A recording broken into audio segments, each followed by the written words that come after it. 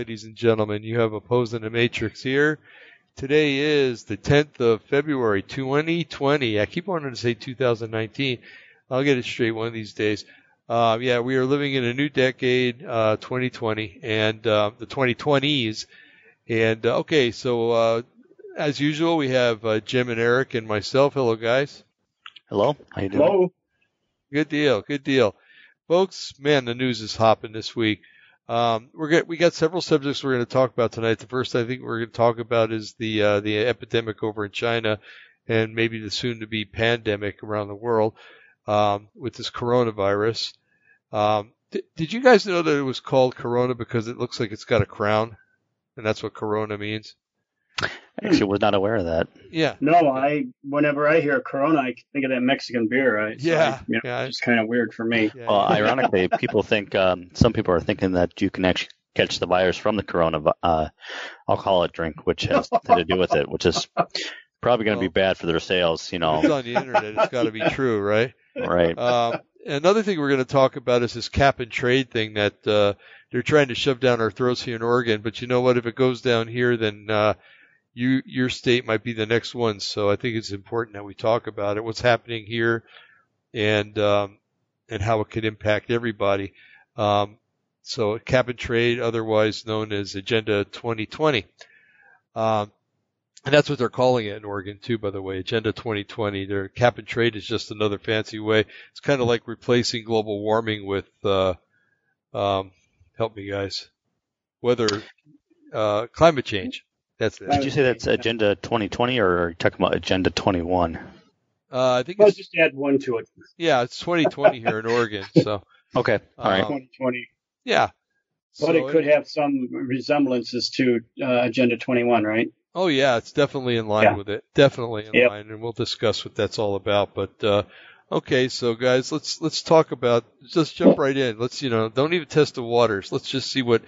Well, we've all heard about this virus over in China and now all over the world. I'll go real quick because I've got only one thing to say.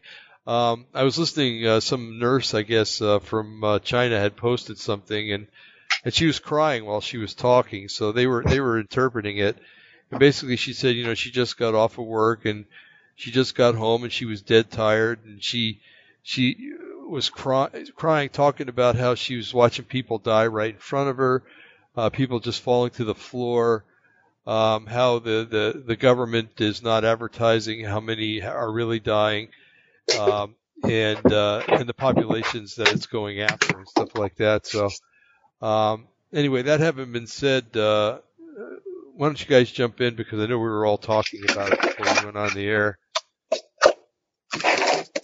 Well, the thing is that it's way bigger than the Chinese are coming out and saying. And some of the evidence of it is just, what we're getting. I know I get some of my news from Epic News, and it's, you guys know I got that subscription because I wanted to get the list of all of the people that Obama had put into the government, where they are, who they are, and what they're doing. But I was so impressed by the newspaper, how accurate and how good it was, that I kept it, because I can't give up, those articles. It just shows you a lot of stuff that's going on. And they're saying that, that when you hover the Google satellite over that area, there's like nothing but a haze, mist of smoke coming from Wuhan. There's actually a satellite thermal image of it, of either the spraying or it's all the burning, the smoke from the burning of the cremation of the bodies. In fact, they can't burn them quick enough, so now they're bulldozing them. Yep, there's actual video footage of this. So they're just making huge pits, and they're just burning everybody. They're not even bothering to take them to a morgue or anything because they're dying too fast. They can't logistically move that many amount, of people. So I mean, it's way out of control. Hundreds of thousands of fatalities, not what we're being told. What was it? Something like 10,000 a day or something like that. Yeah. Mm-hmm. So, I mean, we're not getting a story, and it's way bigger than anything we could imagine. So this. And Jim, how long do you suspect that this has been snowballed to get to this point? How many months has it taken for them to get to this amount of infection, do you think?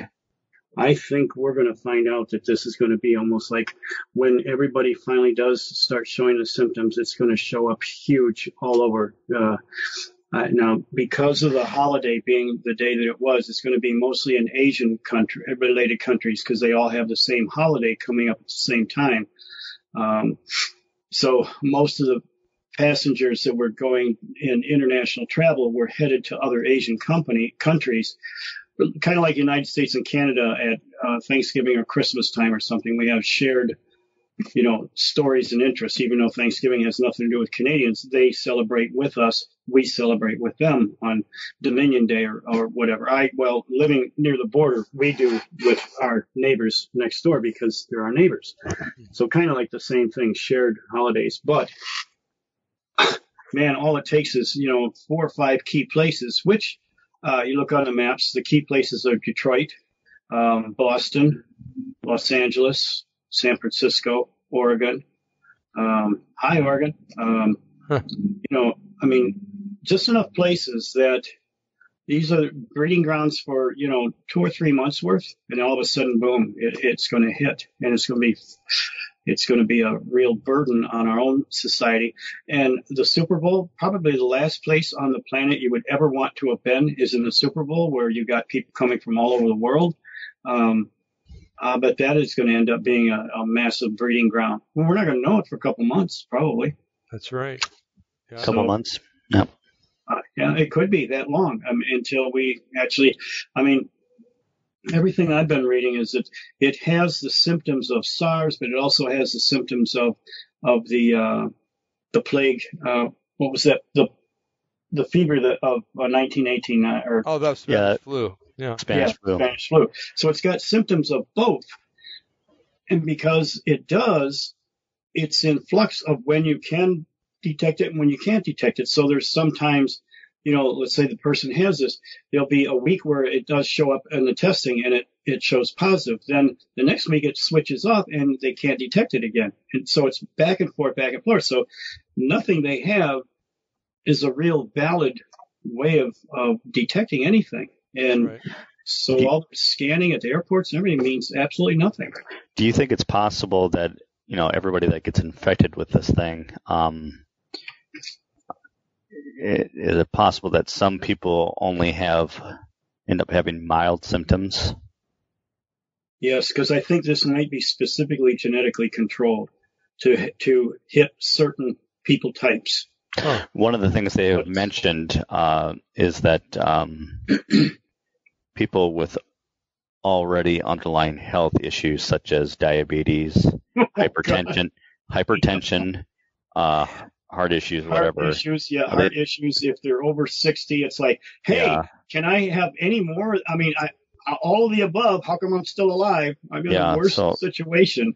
Right. Not even just the age factor, because now they're even questioning the age thing. But it seems like if you already have a compromised immune system or underlying health condition, those are the people that are more most likely will not make it. You know what? And me living in the area that I'm at, I can pretty well confidently say that can't touch me.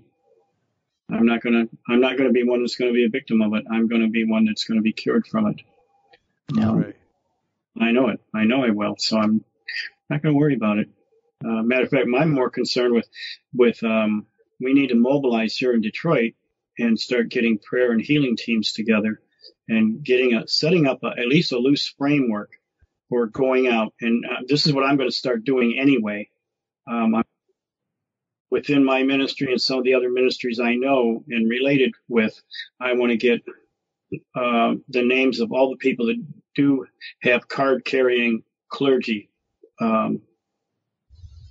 cards, because they're going to have access to hospitals and situations that others are not going to be able to have. They need to be the team leaders regardless of where they're at. They need to just be team leaders just for the sake that they can get in an open door where others can't, and lead a team and start formulating teams that can go in to these places and start praying for people and start believing.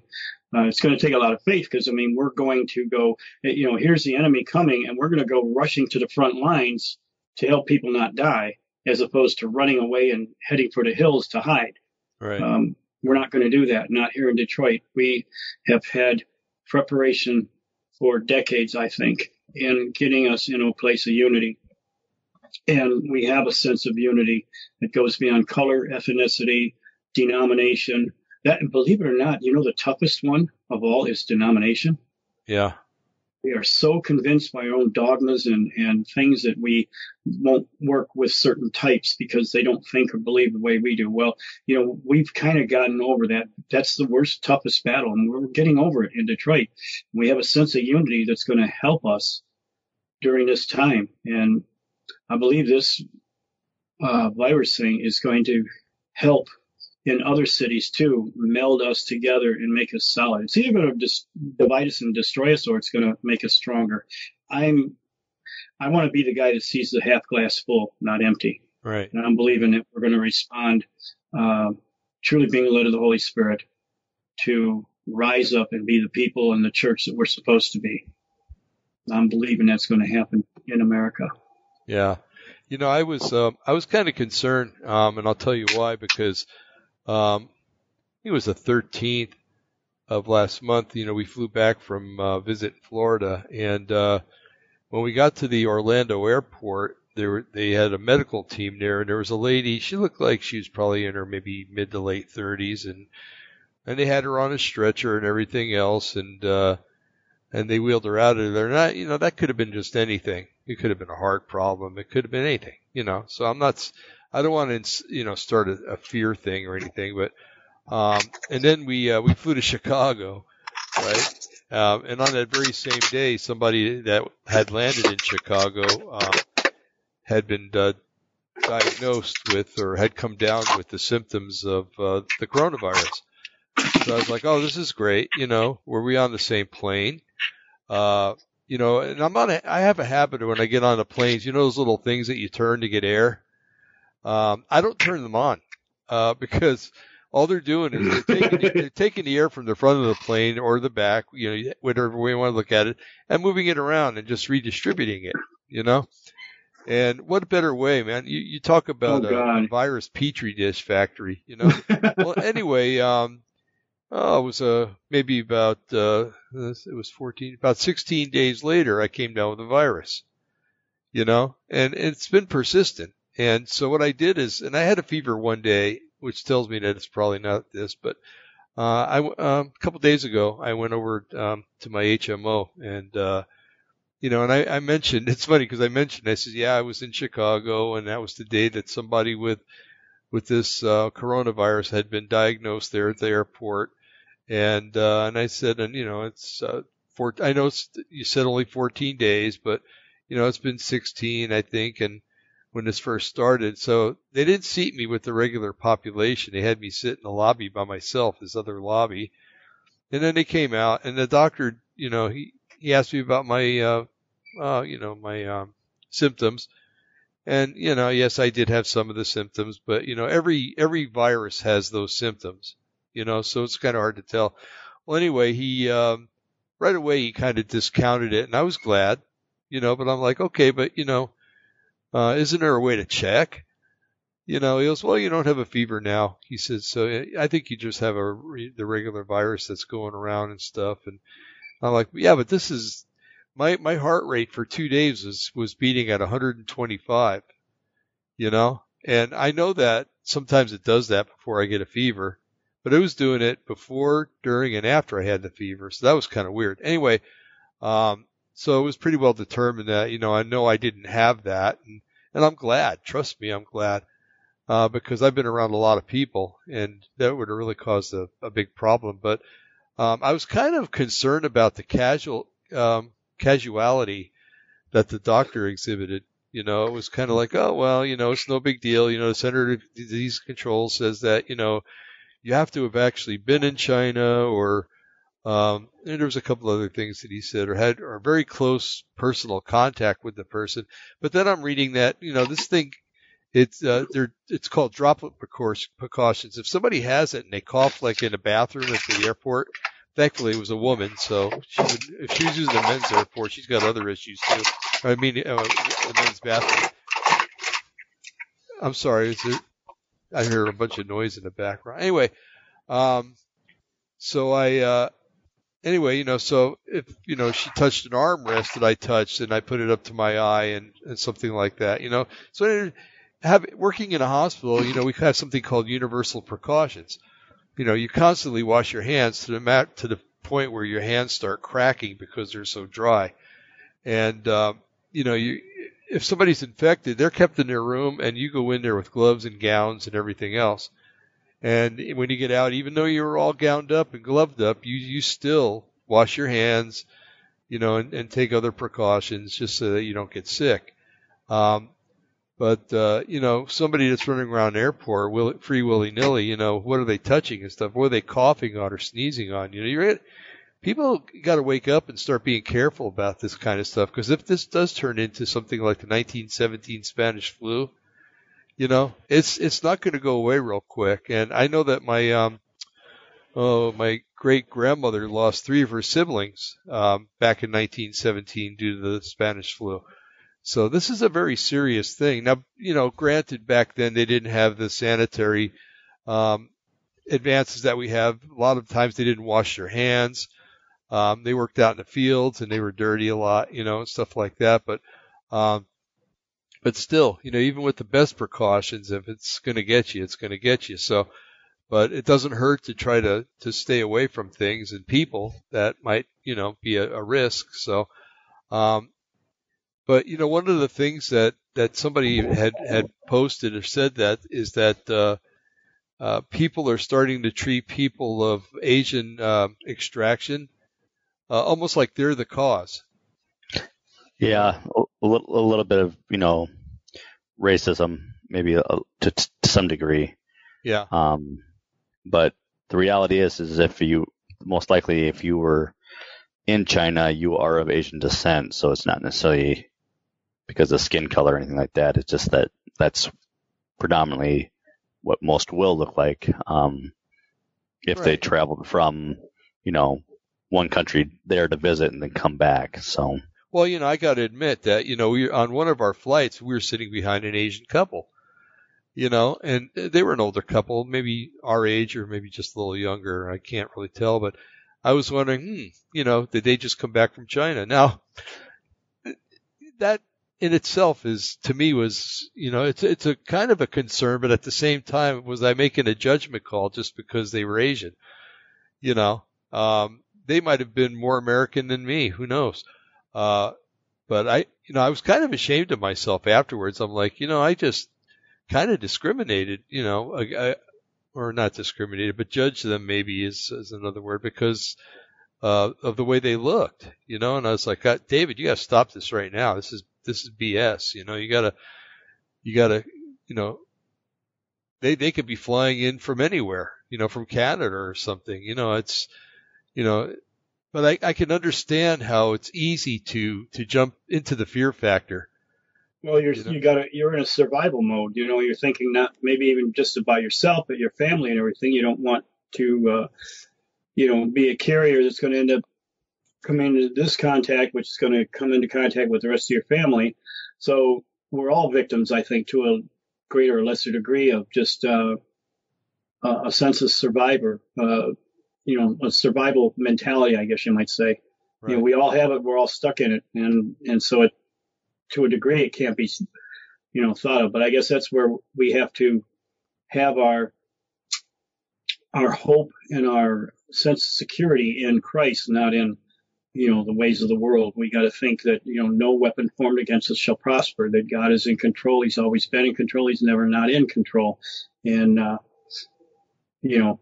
I hopefully our faith can get us above that survival mentality. But it's there. I mean, it can't help it to be there. It's just,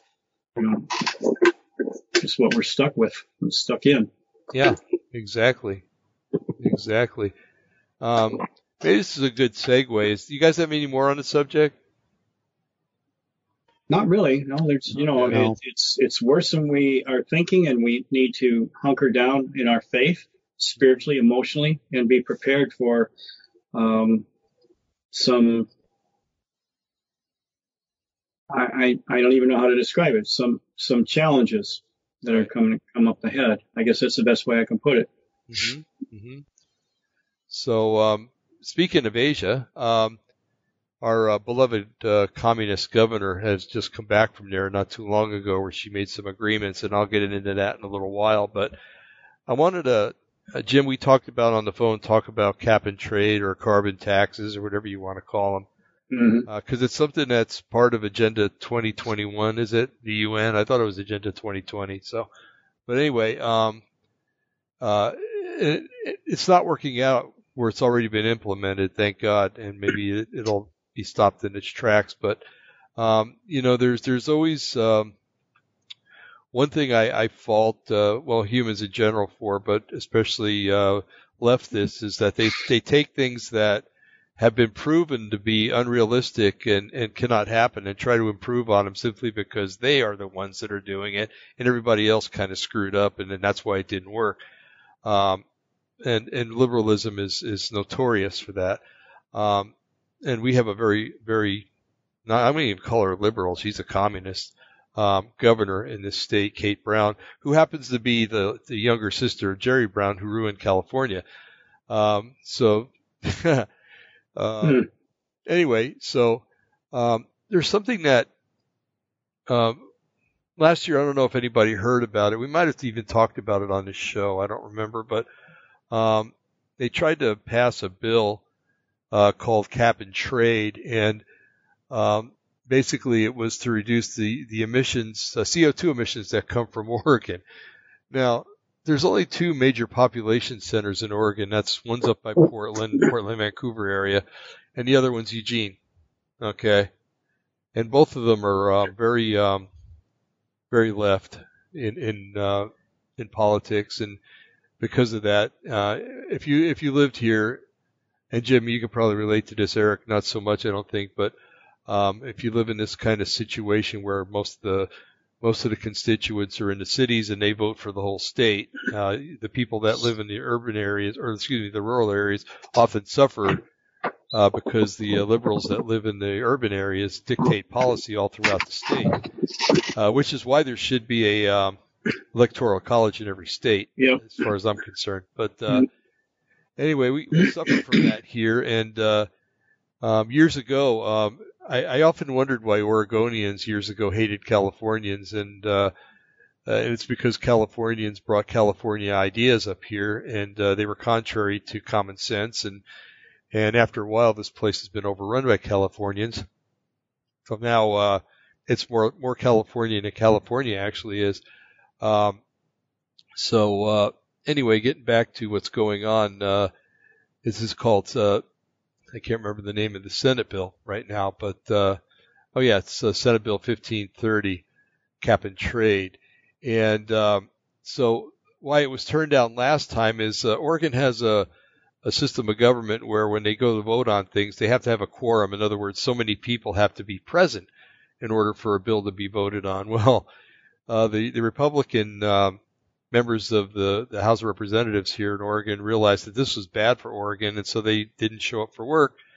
At which time the governor called in the state police and said, when you find these people, bring them here. However, you have to get them here, and they will remain here until we vote on this. Well, they absconded and went to Idaho, and Idaho was very quick. The Idaho State Police were very quick to issue an edict to the Oregon State Police that if they left Oregon and came there, they would be out of their jurisdiction. Therefore, they were not welcome there. So don't even try to come get these guys, which is another good reason why Idaho might be a good place to live. But anyway, hence, they ran out of time and they couldn't vote on it. Well, the governor started, if I have to get this done, I'll sign an executive order to get it done. And people are like, well, why can't we just bring it to a vote so that the people can vote on it? Because I think a lot of people up in Portland and Eugene are starting to realize this isn't a good thing because it's going to hit him in the pocketbook. And if you really want to get a liberal to change his ways, hit him in the pocketbook.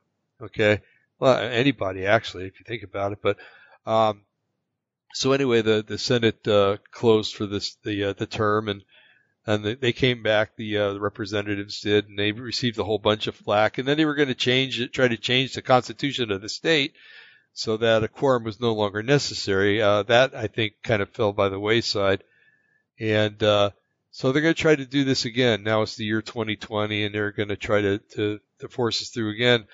And I had to laugh because, well, kind of a what do you call that? A tragic laugh, like a tragic comedy. Because there's a group here in Oregon, and a very fastly growing and large group called Timber Unity. You got to understand that in Oregon, the two main industries are, well, that I know of anyway, logging is about the number one industry here in Oregon. And if you don't like logging, then find something else to use instead of toilet paper, because that's where it comes from. If you didn't know that out there, it's made from wood pulp, which comes from wood, which comes from trees. Anyway, so yeah, it would hurt logging tremendously, and it would hurt trucking tremendously. And here's why: they want to reduce the amount of carbon coming from Oregon down 88%. I think is what they were saying. And in order to do that, well, where was it? I got a whole bunch of tabs here that I was looking up stuff. So, let's go back to Timber Unity. Now, like any other group that there is, these groups get infiltrated. Just like a church, you know that there's witches going to churches that go there to cause problems. You may not know they're witches, but they go there and they do that. And, or I should say Wiccans would probably be a better word. Witch is kind of an old term, but, well, anyway, what happened with Timber Unity was some of the companies, the logging companies, the trucker companies and stuff, got involved with it and acted like they were really involved in getting this thing turned around. But they turned around on Timber Unity and negotiated kind of like a peace treaty with Kate Brown, and said that they were okay with it as long as it's implemented in the big cities and not anywhere else. Well, like I said earlier, I was talking with you guys, they have it slated to where I think they're waiting for 19 counties to sign on. And there's a little clause in this thing. They always tell you to look at the small writing, the small print in any contract. And that's the reason we got Obamacare, because nobody wanted to read it before they passed it. Mm-hmm. And as Nancy Pelosi once said, we have to pass it so we can read it, which is totally bass-ackwards. But anyway, so this little clause says as soon as the 19 counties sign on, that the governor or the legislature is allowed to implement it on the whole state. So anyway, so one guy had posted on there about what's going on. He said, now this is from the first cap and trade that they tried to pass last year. And the cap and trade is nothing new because Obama tried to do it. Okay. Like I said, that was when we got out of the Paris environmental accords. I can't remember what the name of it actually was at the time, but that all went down the drain. But it's talked about the vote going down party lines. The GOP senators have left the state, which we already talked about. The lack of quorum in the Senate enabled this, so it didn't pass. Rural Oregon is very much opposed to this bill, and that is why the GOP senators are from. Let's see, in Portland, Salem, and Eugene area has by far the most populations. They elect Democrats. The rest of Oregon elect Republicans or GOP. But being as those are outnumbered by the rest of the state, they get laws passed that everybody has to live with. Okay, the reason why rural Oregon is opposed to this bill is includes not limited to $1 per gallon raise in fuel tax on diesel fuel. Okay, and no diesel-powered engines older than 2007 will be allowed to be used. This means that pickups, trucks, tractors, and heavy equipment, tractors in a very agricultural state, mind you, And that would put the logging industry out of business. Lots of farmers would have to shut down too. And what's the goal of this 2020 thing? Is to get people into the cities, right? To get them out of the rural areas and into the cities where they can be contained. That's what my understanding is, right? Now this guy says, for me, I have a diesel pickup, 2 tractors that are all older than 2007. I don't know what I would do on the licensing of the pickup. For the fuel, I can solve that easy enough. It's 30 miles to the nearest gas station in Oregon. It's 50 miles to Idaho, and I have a 110-gallon gas tank. Anyway, so he was talking about how a lot of truckers aren't going to be able to afford going 400 miles each way to get fuel. So anyway, move things around here. This is what's going on in Oregon, and like I said, she's trying to ramrod it through. Now, back when cap and trade was trying to be, Obama was trying to implement it, some very wise person, and I'm really just going to try to pick the highlights. I don't want to commandeer the whole show. The reasons why cap and trade is a bad idea, and this was written for the national cap and trade. It's designed to increase the price of 85% of the energy that we use in the United States. Let's see. Okay, I'll go down to the next point. Cap and trade schemes for carbon dioxide have not worked out to reduce emissions. This is interesting. Europe's emission trading scheme, ETS, began in 2005. The first phase in 2005 to 2007 did not reduce carbon dioxide emission.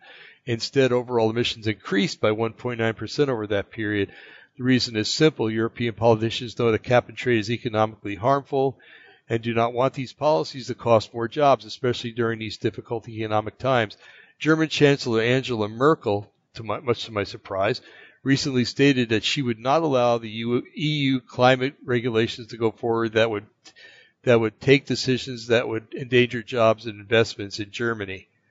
Okay, my question is, if the Europeans get it, why can't the Americans? We always seem to think that we can make things better because we're Americans, and that's not always the case. Cap and trade will harm the poor, and he has a graph here showing that the percentages of how cap and trade would affect people. The lowest people would have a 3.3% tax increase. The people that make the least money in this. Well, and this is the nation, I guess. And as you go up, the highest people the rich people, let's just say, would only have to pay 1.7%, because it's 1.7% is nothing to them. Okay, 3.3 is a lot to people that are having a hard time putting food on the table to begin with. It harms energy security. I'm just going over the highlights here. Cap and trade for sulfur emissions is not comparable to cap and trade for carbon dioxide. And this goes into a whole long thing too. I'm not going to go into, but then it has a graph that shows what is it? As a result, there is a strong correlation between energy use and economic prosperity. Okay, so the graph shows economic prosperity over energy use. In the United States, of course, is all the way up at the top. We produce more, and China's down at the bottom. In other words, China produces a lot of carbon dioxide, but they don't really produce that much income, which when you think about it, they're a communist state, right? And then India's down there too, Iran, and things like that. So it's a bad deal money-wise. Domestic cap and trade program, even in the best case, only produce marginal impacts on the climate. And again, it goes into talk about the percentage of CO2 emissions. Not surprising, China is up there at 100%. India is down there at 40%. The United States and Russia, I don't know if I would say maybe the Russia was at 10%. The United States is probably at 2% according to this graph. So for all that we manufacture, we don't make as much carbon dioxide or send it into the atmosphere as these other countries do. And when you think about it, since they tell us we're the last superpower, and we're the most prosperous nation on earth. Who to go after? If you were trying to tax people, who would you go after? You'd go after the most prosperous, right? That isn't a communist manifesto, tax people to death. Anyway, yeah, that's enough of that document, I think. I told you that, and I don't know if I've read this. Did I read what the guy said about Timber Unity, that they're not responsible? I don't know. I'll read it again just in case. Like I said, we have this Timber Unity, and how some of the corporations have kind of taken it over and away from the people that started it, although they've been called out for who they are, and I don't think that's going to happen anymore. But he's basically saying, hey, we had nothing to do with this. It was the mills and stuff that went and made deals with the governor, not us, so don't hold us responsible. And we're going to fight this and try to take it away from I don't know if you read, but we had a convoy, I think it was 10,000 truckers, all went up to Salem last Thursday, and just drove around the block around where the Capitol building is for 5 or 6 hours just in protest. And it was heard. Now there's it says Timber Unity to legislators were fed up, and there's this Hispanic gal. Her name is let me enlarge this so I okay, enlarged the wrong one. Let me go back here. Okay, I won't enlarge it. It says Angelina Sanchez's message was loud and clear when she spoke about the renewed effort of Oregon legislature to pass a new cap and trade bill. We're fed up, she said. The legislator is giving us a false narrative so they can shove through this tax scam. But there's no more room for these new taxes. We've been working, and there's no room to pinch anyone. So we're saying enough is enough. Let's see. They took the convoy, it says, and she said, I thought last year's bill was bad, and it was, but I think this year's bill may be worse. It says that Kate Brown met with rural residents, which I never heard of, and tried to convince them. And according to the text, once 19 counties have been brought into the cap and trade program, the legislation will then apply to the rest of Oregon. Okay, the reality it is, said Julie Parrish, another spokesperson for Timber Unity. Legislature is really saying, here's your first bite of the apple, then here's your next bite. So this is what communists do when they take over. I was first introduced to this a few years ago in Eugene when we lived there. Yeah, I lived in Eugene, and I've repented of it. But anyway, they had this thing they wanted to put in. It was it's called the Max Line or something, and it was a bus that drives all over Eugene. And what they wanted to do is they wanted to put it down certain roads that were already crammed with traffic, and to take one lane from each side to put the bus there. Well, everybody was opposed against it. So what did they do? They didn't care. They didn't put it up for a referendum. They just went ahead and did it anyway. And that's been happening a lot here. And I don't know about where you guys live, but if they don't get their plans, what they do is they just write executive orders, or they just ignore the rule of the people and do whatever darn well they please, and that's not a democracy. That's not a constitutional republic. That is a socialist republic, if not a communist republic. And so the last thing I wanted to just okay, and this is kind of really alarming if the other stuff wasn't to you. And this is again from Timber Unity, and it's somebody that posted named Cole Rainey. Since he posted it in a public forum, I don't think that he's going to mind me saying it on the radio. He said, urgent message on SB 1530, cap and trade. Please read, cap and trade sells out Oregon to China. Cap and trade, SB 1530 will allow foreign companies to buy Oregon carbon credits, meaning that Kate Brown's recent trip to Asia has culminated into a climate law trade deal, trading Oregonians' futures for Asian markets asset accumulation. Cap and trade is actually treason. Kate Brown is literally selling Oregon out to China, who currently has a track record of violating human rights and promoting mindless state worship. Kate Brown will have us all buying carbon credits secondhand from internationally tax-exempt companies, this BS, I'm not going to say that word, is beyond treason, and this is an attack on our children's destiny. Kate Brown is selling Oregon out to the communists. I personally am beyond disgusted by all and arrogance of this woman. This is like legal uranium one. As a matter of fact, the same company could buy Oregon carbon credits and flip them over to Oregonians in this new market. Disgusting abuse of power and truly what globalism is. Globalism is cancer. It has infected Oregon's politics and will result in foreign entities controlling Oregonians' economic destiny. God needs to step in and influence AG Barr to do something in Oregon. It's time to drop some charges. This is illegal and qualifies as treason. Cap and trade is treason. So anyway, I just wanted to share this with you and the audience so that you know if it's happening here, it's going to start happening everywhere. California implemented it several years ago, cap and trade, and look where California is.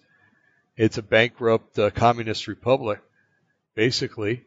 They're constantly raising taxes for everything now there because they cannot meet the obligations. And so look at California, look at Oregon, and then, my goodness, if you live in a different state, than where we're at here, start fighting it before it gets this complicated. And please do something about it. But most of all, we need to pray, because what Mr. Trump is doing in Washington, I think is going to have a ripple effect throughout the whole nation. Well, the fact that there is a timber unity is a fact that that's true. But we need to pray that the works of darkness and wickedness that are trying to take this country away from us, globalism has failed on the national level for the most part. Thank you, Lord, for President Trump, who is fighting this tooth and nail.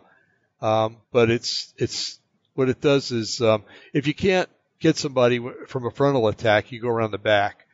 And that's what they're doing. Now they're going after the states because if they can get enough states to swing over, they can change things in the country. And we gotta fight this battle against these people, of course, with prayer first, and asking for the Lord to give us divine discernment as to what to do. But at the same time, we can't sit idly by because God did give us commission to be civilly minded, to take care of our neighbors, to love our neighbors until we're told to love our children and our parents and grandparents and stuff. And part of that is keeping these things from happening, or trying to. Anyway, and eventually this is all going to pass. But I would like to see my children and grandchildren live in a decently or reasonably decent world before all this comes to fruition. So anyway, I'm ending my diatribe, and I send my motion to the floor, gentlemen. What do you think? One of the things you said was that even though this is Oregon, it seems like a rather obscure place, a little event happening. But I agree with you totally that the implications, the ramifications of what happened there can influence the rest of the states, state by state. I don't know if, Dave, if you remember this, back when I lived in Roswell, they had a test program, a law passed, and I was actually against it, even though I'm all for the idea. And what they tested in Roswell was that they were overruling and superseding your legal right as a private establishment to allow smoking. Right. Now, I'm against it. I hate going into a place where it's all filled with smoke, but I did not like and could not agree with the precedents that they were doing this under. Mm-hmm. I'm sorry. If I own my own business, government, you keep the heck out of you get your fingers out of my business. You cannot tell me what I can or cannot do. It's my business. Right. And I still stand on that. And I find that a little bit interesting, Jim, because we had the same thing. They banned smoking across the entire state, South Dakota. But the thing is, most restaurants had already banned it of their own accord. Right. And there were some that allowed it, and some, but the vast majority did of their own accord decided not to have it. So you have the choice to go where you want. Exactly, and that's the way it should be. It should have stayed that way because you have your rights as an independent landowner, business owner to control it the way you want without the government coming in and telling you how you got to do it. And now, what year was that, Eric, that they did that? Do you remember? Oh boy, I cannot tell you. It's got to be within the last. Yeah, maybe it's been more than 5 years. I couldn't tell you. I had to go look it up. Okay, well, what we're talking about, believe it or not, in Roswell, New Mexico, was the first, and that was in 2004. 2004, they had addressed this issue, and they denied anyone their business rights, property rights, of allowing them to be able to smoke. This was completely banned. If you owned any kind of business, didn't matter what it was, no smoking is allowed anymore in a public opened facility. I was dead set against it. I mean, I hate smoke. I mean, I'm one that used to smoke 3 packs of Cools a day. So why would all of a sudden I be so anti? Because I know how damaging and destroying it can be. Right. And I'm against it, but I'm further against the compromising of the Constitution of the United States. It wasn't right. It wasn't right then. It's not right now. And like you said, Eric, if you allow property owners to make their own choice, you have to me, without compromising the Constitution of the United States, you have to go with that. Then you have a choice. Come on, be a big boy and not a little whiny baby. Well, the customers will dictate the policy in reality. Exactly. And so the vast majority of businesses are already doing it of their own accord because people don't want to go out to eat and have smoke. And it was already doing it on its own without even any legislation at all. So. And those that insist that, well, no, we want smoke, well, they're going to attract all the smokers then, and they will have a place where smokers can go and just smoke. Yep. So, I mean, I have no problem with that. Have place, it's the individual right of the business owner, the property owner, to do what they want to do without the government interference. That is what I'm adamant about, and that is the way it should have remained. Then you're going to have a clear separation. Okay, so what? Oh, that's a horrible division, smokers versus non-smokers. No, it isn't. It's still there. We don't allow smoking in churches or even in the ministry that I work with the homeless. You go outside and there's the smoke section right there. They're outside smoking. Right. We're not going to allow it inside the building. We never will. Right. I think it's very generous of them to even allow them to stand out in the front or in the back and smoke. But if they want to freeze their butts off in the middle of winter and 30 below to zero weather and have that smoke, go ahead. Yeah, knock yourself out. Right. You're not going to let us enjoy the joy of your addiction in the building. It's free choice, but never to compromise the Constitution of the United States. And yet in 2003, that little test in Roswell has impacted and reflected the entire national policy now. Yeah. And I'm dead set against it. It's wrong. Yeah. Well, it's a chipping away, and that's what they do. It is. And little things that seem, on a global basis, rather trivial. Mm-hmm. But it's not. If you're driving behind a gravel truck and he chucks a rock and hits your windshield, yes, it's going to make a little pinpoint, mark on your windshield. Hopefully that's all it'll make. But that's just the start. That thing, it starts to grow a little by little. In the older cars, remember, they were so tight that if you didn't have the vent open, and on a hot day, you parked your car with the windows up, it would actually pop the windshield. So anyway, and if you wanted to, you could go in there and just hit that crack and that whole windshield would crack. But anyway, so they chip away. There was a cartoon in some creationist book I had years ago. I've got it around here somewhere, where it had two castles and they were fighting each other. And the one castle, we'll call it the liberal castle, they had little balloons flying, and one of the balloons said, pro-abortion, the other one said pro-homosexuality, and what we'll say the Christian castle was doing is it was firing shots off to pop the balloons, and the balloons are just an ideal. They're the result of a sick society. But what the liberal or ungodly castle was doing is they were firing down at the foundation of the Christian castle and chipping it away. And if they kept doing it, of course, the castle's foundation would fail and the whole castle would fall. And that's what they do. They chip away at things that might seem a little insignificant. Now, about 3 or 4 years ago, up here in Oregon, up in Portland, you probably read it because it made national news, but there was a bakery that would not bake a cake for a gay wedding. Right. Yeah. And boy, those people went through hell. They were called, bigots and homophobes and everything else. It was taken to court, and the opposing side won. They had to close their business. They had to pay restitution. Thank God a lot of people stepped up and helped them with that. But, so the thing is that, the gay couple that wanted that, well, let's just call them homosexuals. That's what they are. Gay means happy and carefree. So the homosexuals, they chipped away a little bit and set a precedence, So now what follows after that? Okay.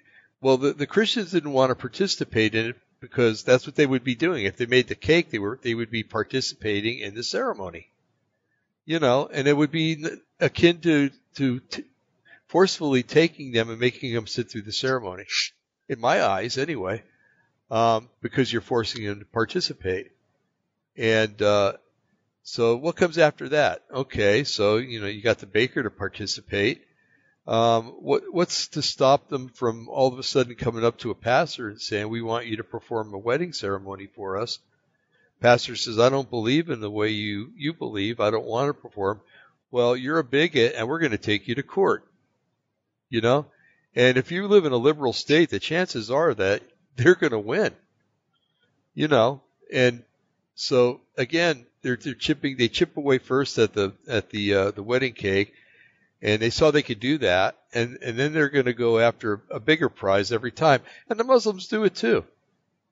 When they're a minority in a country, Muslims stay quiet. They're good citizens. They don't bother anybody. But as their population grows, they start to get more and more politically minded. I mean, my goodness, who would have thought that? What was it? 6 years after 9/11, we would have elected a Muslim president. Right. It's unfathomable that people would have done it. And of course, he went in under a veil of different. I believe in the Christian Bible, stuff like that. But no, No, he had to be reminded by Stephanopoulos. Yeah, Remember? yeah. So if you got a middle name of Hussein, it's Muslim faith. yeah, it's pretty clear that that you're a Muslim. And now, okay, so he got in, he's out, and then all of a sudden there's 2 or 3 representatives from different states. I think one of them's Talib's from your state. Then there's Somali girl from Minnesota, and there's somebody said that in the coming election, I think there's something like 40 different Muslims that are running for public office. Well, where they're infiltrating the best is through hospitals, through prison systems, and through local community councils. This is where they're making their best effective impact in government. Right. And we're seeing this, especially in Detroit metropolitan area. Dearborn has the largest population of Muslims outside of the Middle East, the most in the North American continent. Believe me, living in Dearborn Heights, I know the system, I know the plot, I know the plan.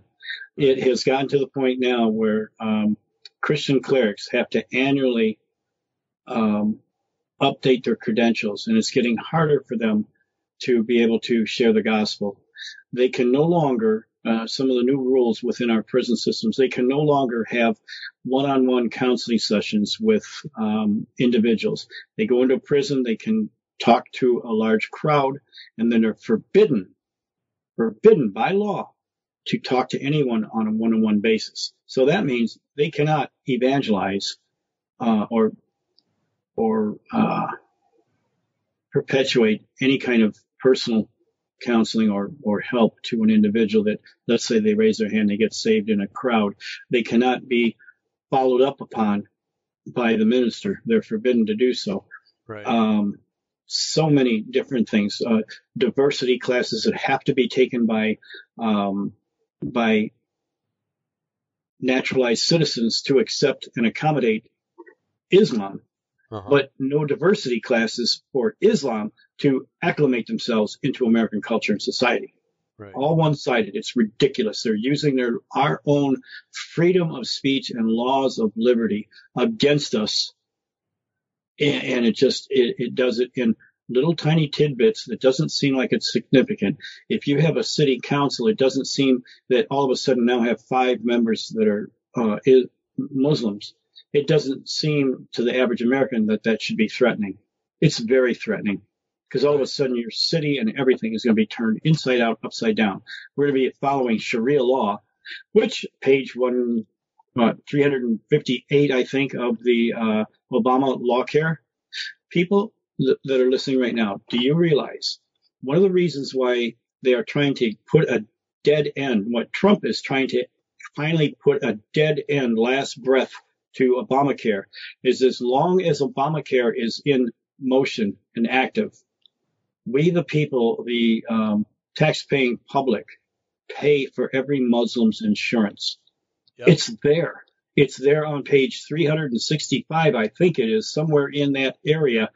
There is a provision under Demitude that Muslims believe that insurance is gambling, and gambling is forbidden by a Muslim. Therefore, under the provisions of Demitude, we are going to provide them with their insurance, that they don't sin against their God, and give them the religious freedom. Demitude, are you kidding me? That's under Sharia law. We're under Sharia law now. If you accept Obamacare, we are under Sharia law. Yes.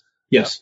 Demitude, what it literally means is when a nation that is under or occupied by Islamic Sharia law, Demitude basically says, we will allow you to exist without accepting Allah as your God, but you have to pay tribute to us every year for our gracious ability to allow you to stay alive and not accept Allah as your God.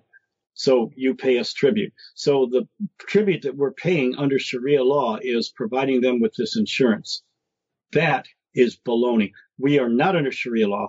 We are not under Islamic rule. But, oh, yeah, I guess we are, aren't we?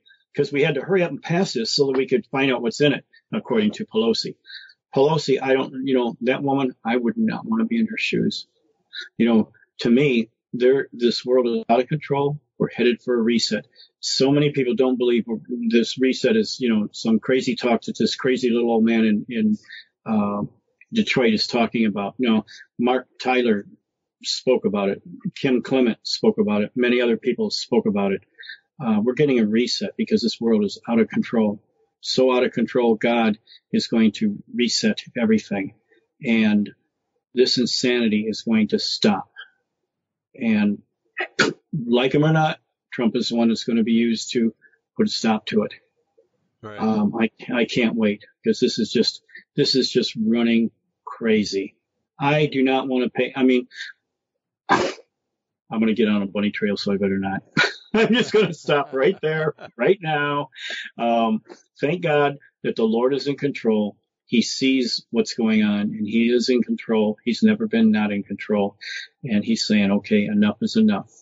I am no longer going to allow a gray shaded area of compromise, and all you that have compromised can't hide in this gray shaded area anymore. I am making a clear separation, resetting this world. You're either on one camp or the other camp. There's going to be nothing else in between. So I'm looking forward to this time. There's going to be many changes. Personally, I think by the end of next year, everybody's saying, if the Democrats win, this is going to happen. If I get so much stuff from the left and the right, and it's all fear mongering. It's all, trying to get us either angry or fearful of possibilities. The one thing that is always clear, have you ever heard anytime, anywhere, Jesus ever say, what if? No. Because he doesn't. No. Because he deals with absolutes, not what if. Audience, if you ever hear what if this, what if that, there's only one person that ever said that, and that was Satan. Mm-hmm. It comes from the enemy. What if? Did God really say? Yeah, exactly. So when you hear what if, you got to recognize where that's coming from. It's not coming from God. God says, thus saith the Lord. He speaks in absolutes. He speaks the future as if it was already past. Why? Because where he is, it's already past. There's no arm wrestling going on up in heaven. There's no undetermined end. I peeked. I cheated. I looked at Revelation 9, 19th chapter. If we're putting our trust and faith in the Lord Jesus Christ, we win, they lose. We are studying the effects of losers. So why are we fearful? Why are we angry? Why do we let even the left and the right? Man, the swamp is so bad. I mean, it's all, they're playing us in the middle. Left wing or right wing? How do you want your socialism? Do you want a national socialism or communist socialism? Because you're going to get socialism crammed down your throat one way or the other. Right. And kids, you think Uncle Bernie's just this wonderful, great guy, and socialism is the new answer and the new hope. It never worked in the past. And I'm talking past all the way back to the time of Jesus, all the way back to the time of Moses. It never worked then, and it'll never work now. It never has, it never will. You need a wake-up call, especially if you are a Christian and you're supporting socialism, you're supporting Bernie. Get your heads out of your rear orifice, please. You don't know what you're talking about. You have no idea the evils. Go down to Venezuela and ask them. One time, a very prosperous, industrious nation, that as soon as it embraced socialism, now it is even resorting to cannibalism. I mean, just they are nothing. They are destroyed from within, and the joys of socialism is what did it to them. Right. Kids, wake up before it's too late, especially if you're Christian. If you're Christian, you've got to start having some respect for some of your elders, and don't blame them that everything is in this mess because of them. You've been given newspeak. You've been given a definition of corporate fascism as being capitalism, and it's not. You don't even know what capitalism is. Heck, anybody under 50 doesn't know what capitalism is because it was dead and over before they were even in the job market, probably. Yeah. Because that died in the early 70s. Yeah. It's sad, but it's not. It's not there. So, what goes around comes around. What goes around comes around too. I've run into more kids that, Gen Xers, I guess you would call them. The next generation from us, Jim, and I've run into more of them that grew up under hippie parents and despise that lifestyle. Yeah, they do. Well, that's a good thing. They're hardworking people. They go out I'm talking about the Gen Xers are hardworking people. They go out and work hard for their living. They, they saw what all the hippies brought, all the garbage that came from that movement and stuff like that. Yes, everybody wants peace, love, and joy, but, let's be realistic. We're not living in a world that's conducive to that. It's, this world is, run by a guy who Jesus said came to steal, kill, and destroy like a roaring lion, and that's what this world's all about. You can try to implement that, and on your own, you'll never do it. You can through the love of Jesus. In the Christian community, that can happen and does happen quite often. But outside of that, you can walk through the motions and everything else, but it's never really going to happen. And so, all these kids that are running around nowadays disrespecting their parents and stuff like that, well, they're going to have kids someday, they really are. And when they have those kids are going to probably rebel against them because it seems like the kids always rebel against the parents until they get to a certain age anyway. I don't know. I've talked with you to an extent where I think I can, use you along with my example. But, when I was a kid, I I didn't like hanging around with kids my age. I hung out more with adults because I always thought that I could learn from them. I would go walking down. There was a street called Mozart Street in my hometown, and it's where all the Italians lived. And they'd all congregate in front of this particular little Italian market. And I used to go there when I was a teenager, and I'd sit there and I'd listen to them talk. They'd talk about the old ways, the good ways, and how this younger generation is rebelling, and that they can't understand why, and things like that. And I was kind of like an enigma to them because I was standing there listening and not challenging what they were talking about. I took it all in because my dad taught me from a very young age that, a wise man learns from his mistakes, but an even wiser man learns from the mistakes of others. And I figured if I could listen to how these guys made mistakes, I won't make that same mistake, and maybe I'll avert some heartache in my life and won't have to go through what they had to go through. And that's what life is all about. It's listening to your elders and not making the same mistakes they did. Because you reach a certain age, you reach an age like 35 or so maybe, where you start realizing that your parents weren't wrong. Right. That you get a little bit of wisdom yourself. Yeah. Yeah. And so you take that onto yourself, like you said, and then as you grow, you realize that your parents weren't the monsters that you thought they were when you were younger. That dad had wisdom, that mom was loving, and things like that. And that anything that was said wasn't said out of trying to hurt me, but trying to keep my bacon out of the fire, so to speak. And it would just be nice if this younger generation would learn that, instead of going down and breaking windows and setting cars on fire. And I know they don't all do that. There's a lot of good people in the millennial generation. I work with several of them, and they're hardworking, decent people, But they're the minority of the minority of the generation. Of the generation. Well, there's, an entire generation was conditioned in the 30s, and now an entire generation again is conditioned in the, I would say probably beginning of the 90s, but completed now through the millennials, or what I call the even younger than the millennials are the Omega generation, the last, because I don't see how anything can come past the last. And it's just it's a digression of being trained up in the ways you shall go, and when you're old you shall not depart. Well, that's kind of an important process, so that the enemy has made sure that he's corrupted the educational system, our thinking process.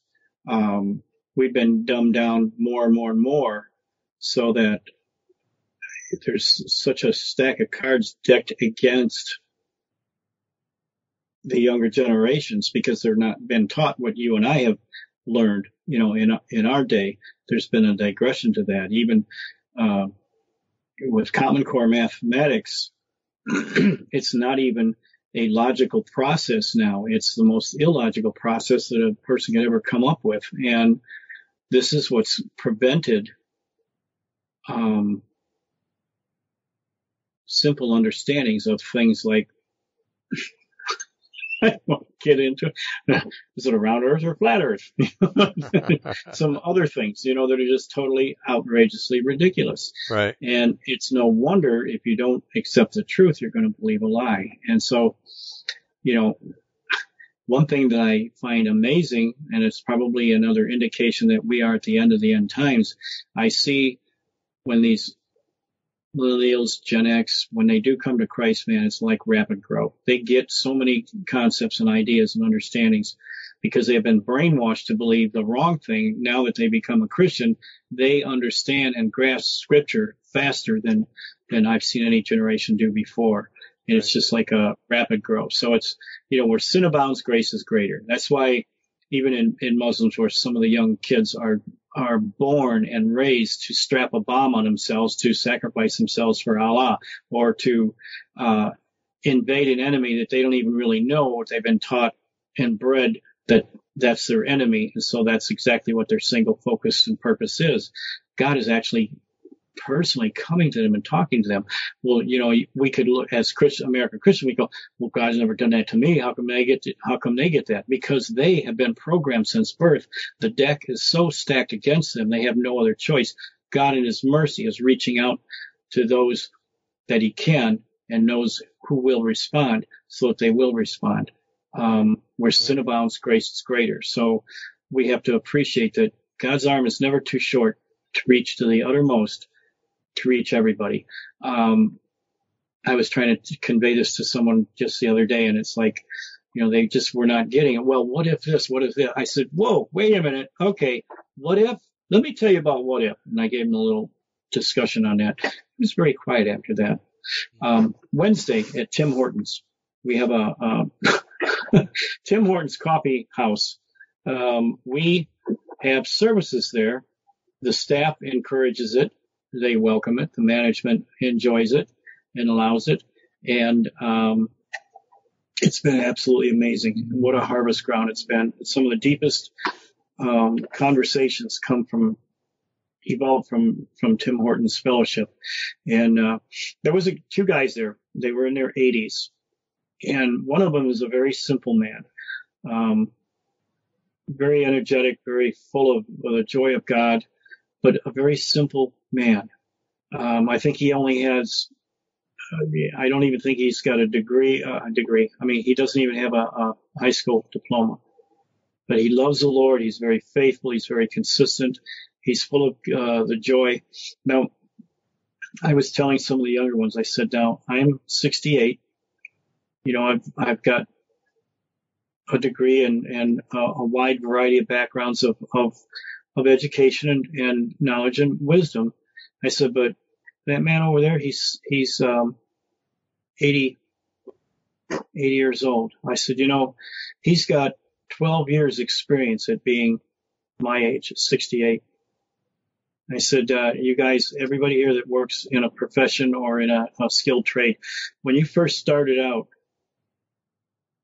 and 12 years later, you learned a lot in that 12 years, right? Regardless of your education or background or anything, you learned a lot and got a lot sharper and a lot better with 12 years experience. They all agreed. Everybody's nodding their heads. I said, so for me at 68, I have not arrived at some place where I can't learn from somebody that has 12 years experience of being 68. I need to listen to them. They have wisdom. They have 12 years experience of being my age. I need to listen to what they have. I don't care whether they have no degree or not. I don't care what our educational things are. The fact is, if this guy has got anything on the ball at all, he has 12 years experience at being 68. I need to listen and consider what he has to say. I need to draw. If I have wisdom, I'm going to draw from his wisdom so that he can show me how good it's gotten being 68 for 12 years. Right. And the other guy is the same thing. And I said, that's the way you need to treat your elders. That is not how you have been taught. You've been taught that your elders are the responsible ones for the reason why the world is in such a mess, because they didn't get it right. And I said, that's not true. That's going back to the what ifs. Mm-hmm. I said, we can glean a lot regardless of what the person has done or is doing in their life. The fact is that they have lived their lives at whatever age level you are, multiply that and appreciate that for what it is. And they got it. They understood it. It was really cool. I really was happy with how I shared that. And that's the way we all need to look at it, in that sense, that the Bible tells us to respect our elders, not only for the age difference, but also for the positional difference. If you're a pastor or a leader, you've had to, and you have a fruitful ministry, the fruit is there because you made a lot of mistakes and you learned from your mistakes. God resists the prideful and gives grace to the humble. And anybody that understands anything at all realizes that you need all the grace you can get. So humility is not a decision based on emotion. It's a decision based on the pragmatic idea that, hey, I need all the grace I can get, so I got to be humble, whether I want to be or not. I have no choice. I have to do it. Mm-hmm. So it's understanding these things of basically getting ourselves out of the way so that God can do through us what we're not capable of doing on our own. Right.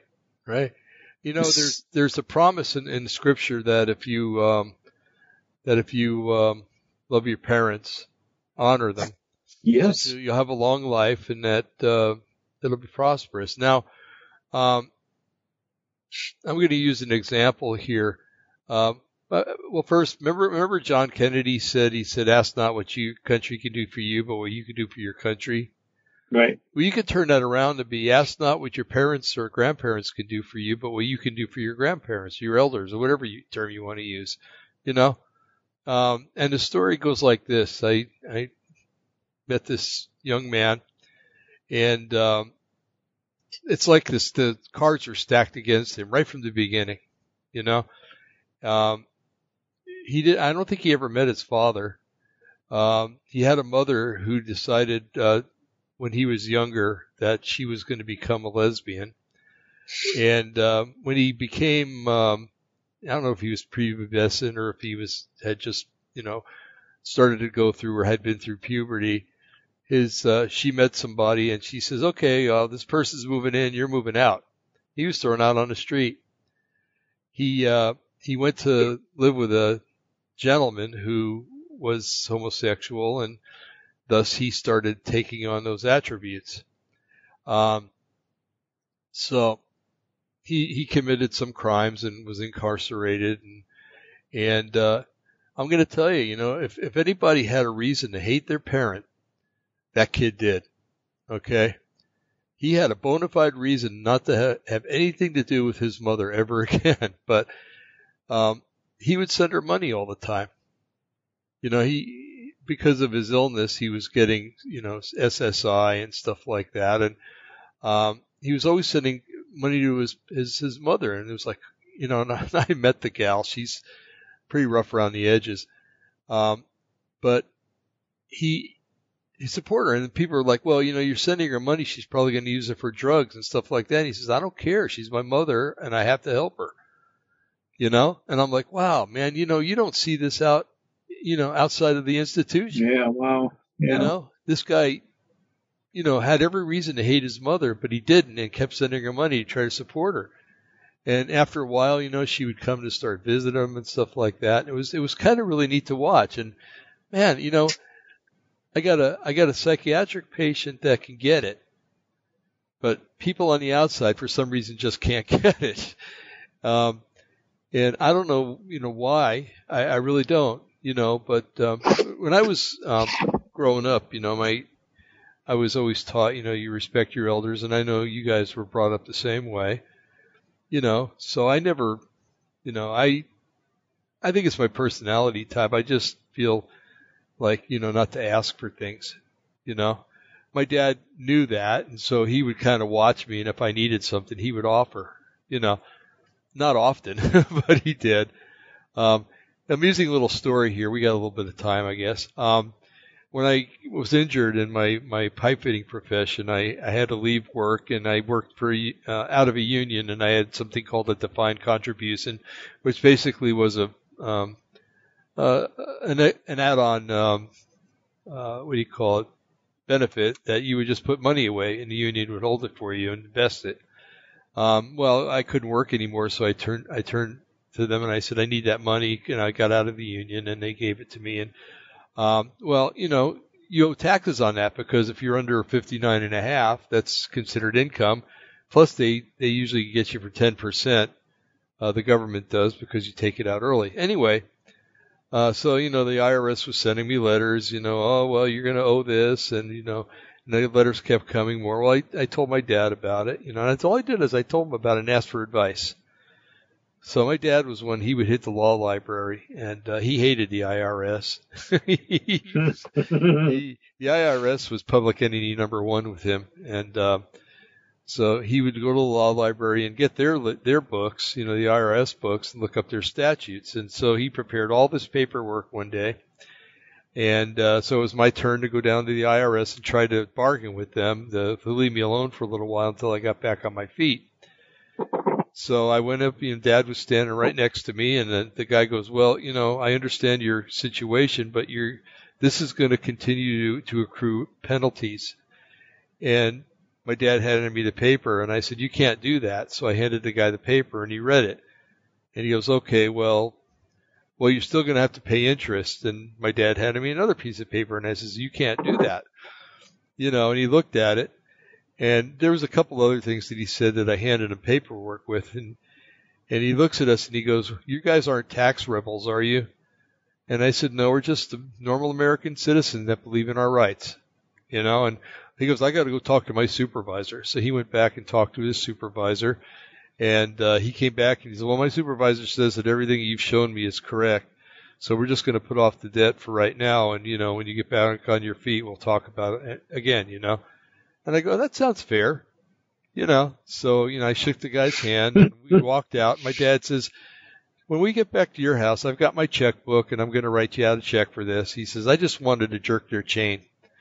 You're going to pay them right now, but I just wanted to jerk their chain and really get them upset." So, no, I didn't ask him, to help me out with the money. I just wanted some advice, but, he offered the money anyway, out of the goodness of his heart and his love for his son. And I was really blessed by that. And I tell you, I've been pulled out of more situations by, my mother's the same way. She's a giver, and I don't walk right up and say, "Hey, I need this." I just present her with the situation, and she'll call me back a couple days later, sometimes the same day, and if things are really pressing, she'll say, "I got a little extra money. I'll just send it to you, as a gift, and you can use it to pay this off or pay that off, or I know you need a new chair or whatever." That's just an example. But anyway, it's always been hard for me because I knew my parents were always strapped when they were younger. My dad was out of work a lot because that was my dad. That's all I'm going to say. And so we had to struggle a lot. At Christmas time, my mother had to try to find a way to finagle to get us gifts and things like that. So I knew that, I didn't come from a family that had a lot of means. And so just asking for stuff was like, I'm not going to do it, But they always knew that when, I had a need, that something. My dad always said, he said, we've been very blessed because even before we knew the Lord, he said, it's like things just got taken care of. He said it was like the Lord was watching out for us. He was suggesting that the Lord knew that we were called and that he was going to take care of us no matter what happened. And I do believe that, he takes care of his own great. even before we are his own because he knows that we're going to be his own. So it's just, so when when you tell me stories about, or I hear stories about, things going the other way, it just makes me question things. It's like, where have we gone wrong? Or have we gone wrong? And it's just a generation thing or whatever, it's just, so anyway, I just wanted to throw that in, if the Lord, if you're destined to be the Lord's, he's going to take care of you no matter what. But, personally, I have a hard time asking. And maybe that's a character flaw because the Lord says you have not because you ask not, and, Yep.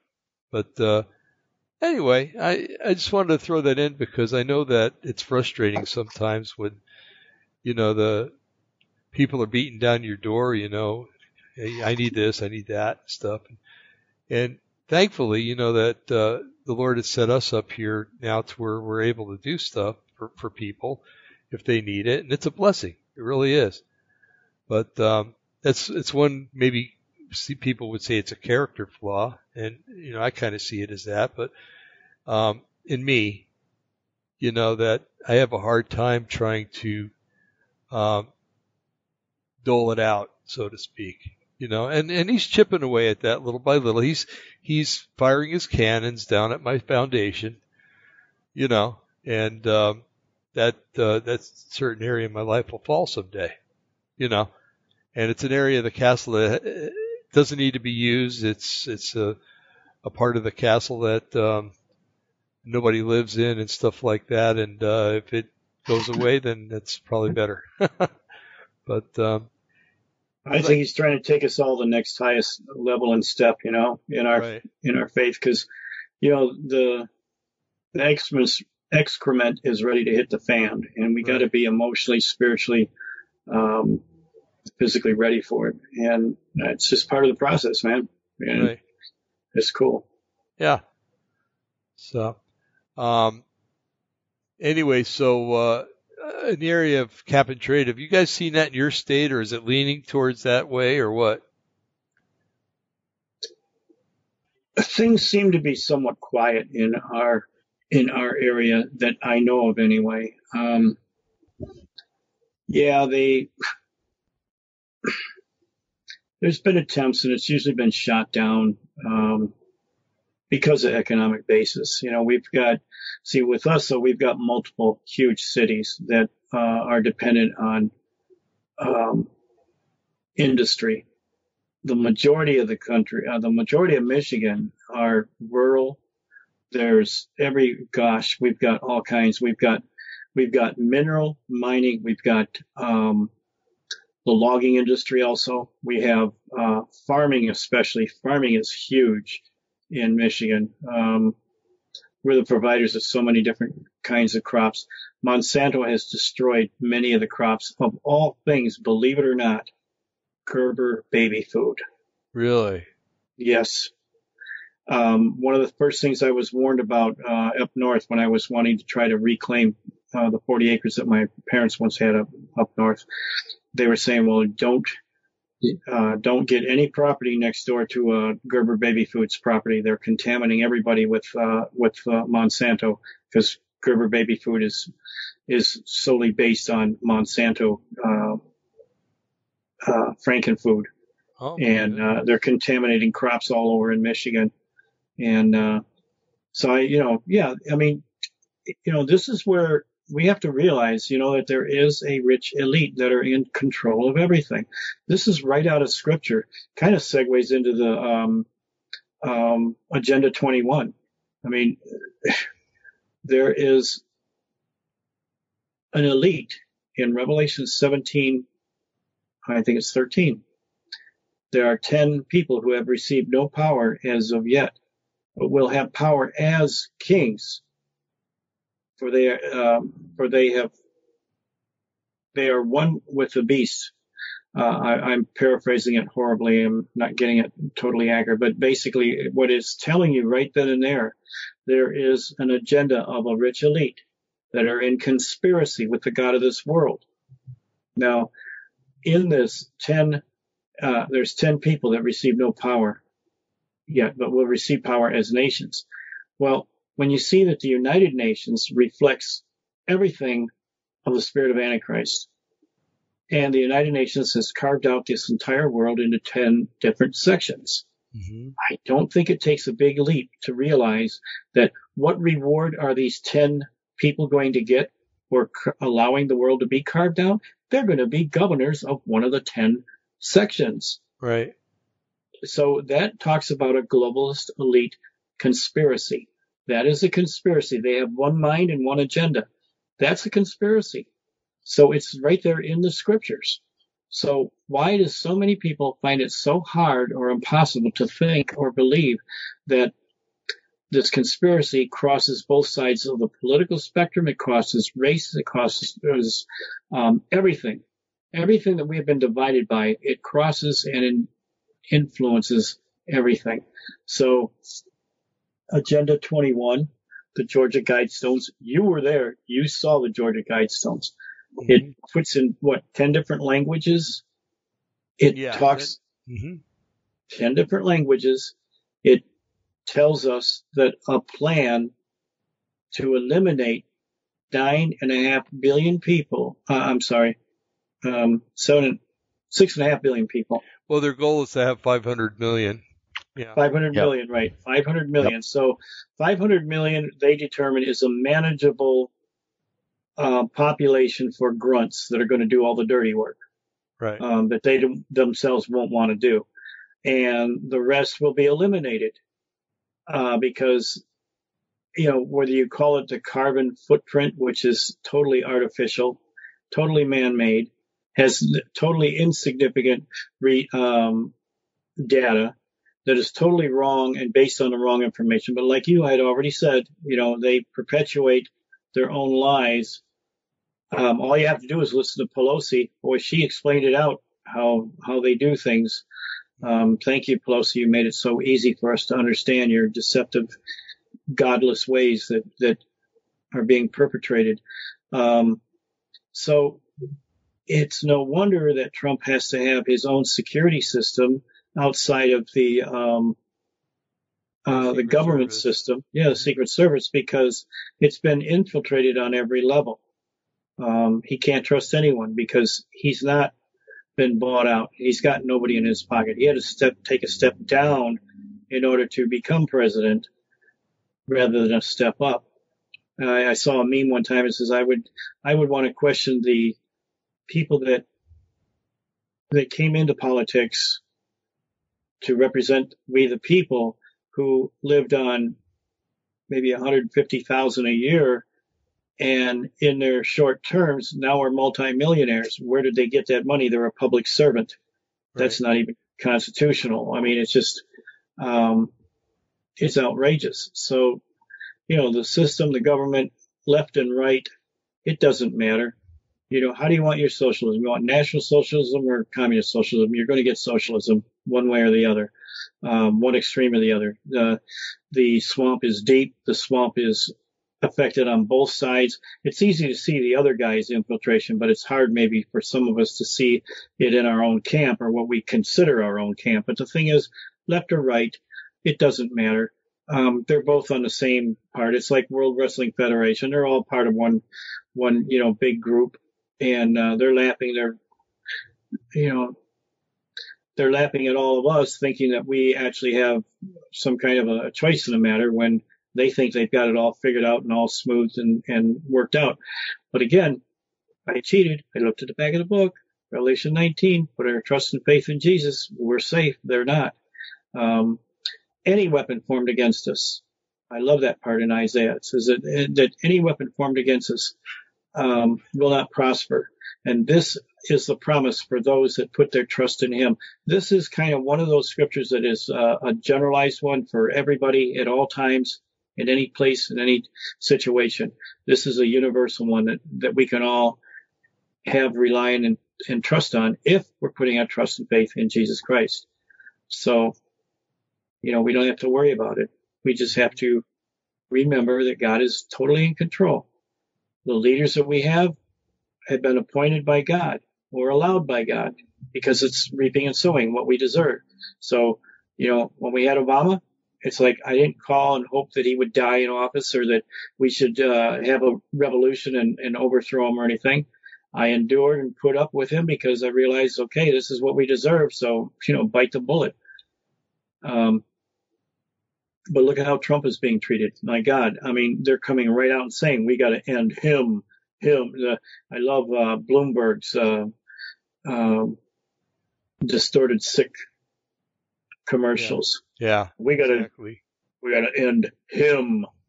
As if he's some kind of monster or something. He's done more to do long-lasting. You're nothing but a commie hiding under a falsehood, as if you actually know what the heck you're doing. Yeah, you know what you're doing. You're imposing communist socialism upon America and trying to paint it, with a what would I say, like this is liberty and this is true, crossing the aisle and reconciling and bringing things together in a logical, rational manner. No logic or rationale to your sayings. All anybody has to do is look at your history and what you believe in and what you're associated with. You're a communist. You want to destroy this nation. You do not want to make this nation a free enterprise system. You want to destroy that. Everything that made this nation great, you want to destroy. And people are so gullible enough they believe this crap. Why? Because it was on CNN, because it was on, whatever, and so it's got to be true. No, it doesn't have to be true. It's not true. So I don't know, I kind of personally think that in this reset, and, hey, I may eat crow. I don't think I will, though. But I would say that let's have this discussion around just before Election Day, maybe on November. Honestly, guys, I don't think there's going to be a Democratic Party left to have a vote in the 2020 election. Most of them are going to be guests at Gitmo. They're going to be guests at Gitmo, or they're going to be at in Leavenworth Penitentiary. Yeah. Eric? For their crimes. You were going to say something. Go ahead. No, you were going to say Go something, ahead. Eric. I heard you. Well, I agree with Jim. Something's going to happen where Kim Clement echoed this, that he was startled for what he saw. He saw that there was no two parties anymore. They were all one. Huh. So what would it take to make everybody one? Well, That's the question. You get rid of one, so there's only one, or they all band together to become one because of some external threat. Right. And the thing is that's a scary thought, because every dictatorship has always eliminated things that are reduced it down to one party. And that's when you know you've lost all your freedoms. So this is going to have the appearance of being that, but it's actually not. It's actually going to be some kind of blending or merging, because there's an agreement, a common agreement across both fences. But when you have the Democratic Party there was a day, you can remember, there was a day at the end of the day after an election, there was a mutual agreement that, okay, you know what? We want the same things. We just believe in a different way of getting there, but we ultimately want the same thing. So the Republicans or the Democrats would reconcile one another and work in commonality so that things could get done. But they did that because they still had the same vision and goals for the same America. They just disagreed on how to get it done. That stopped. That ended long ago. Now the differences are unreconcilable differences. The Democratic Party doesn't want the old traditional America. They want some new deal. They want some new thing that makes them unreconcilable. They want a form of socialism. They want a different America. They don't want the old America in any way, shape, or form. They want something different and something new, something that is proven to be anti-American, anti-constitutional. So the difference is there's a big divide there. There is no reconciliation. Now, what are they crying? War, death to the president. I'll do it for half the price of that the Iranians are putting out. I mean, just bold and blatant. In any other time in history, that would have been treasonous talk. You were not allowed to say that against the president. But it's okay if it's Trump. It's horrible if it's Obama. The hypocrisy is just amazing how out of control it is. So, I mean, this has never been before, because we've never had parties divided, polarized so completely. There is irreconcilable differences. There is no peace between the two. You can't. It's just like with Islam. Under Sharia law, it is unconstitutional. You cannot have Sharia law and be a constitutional believing American.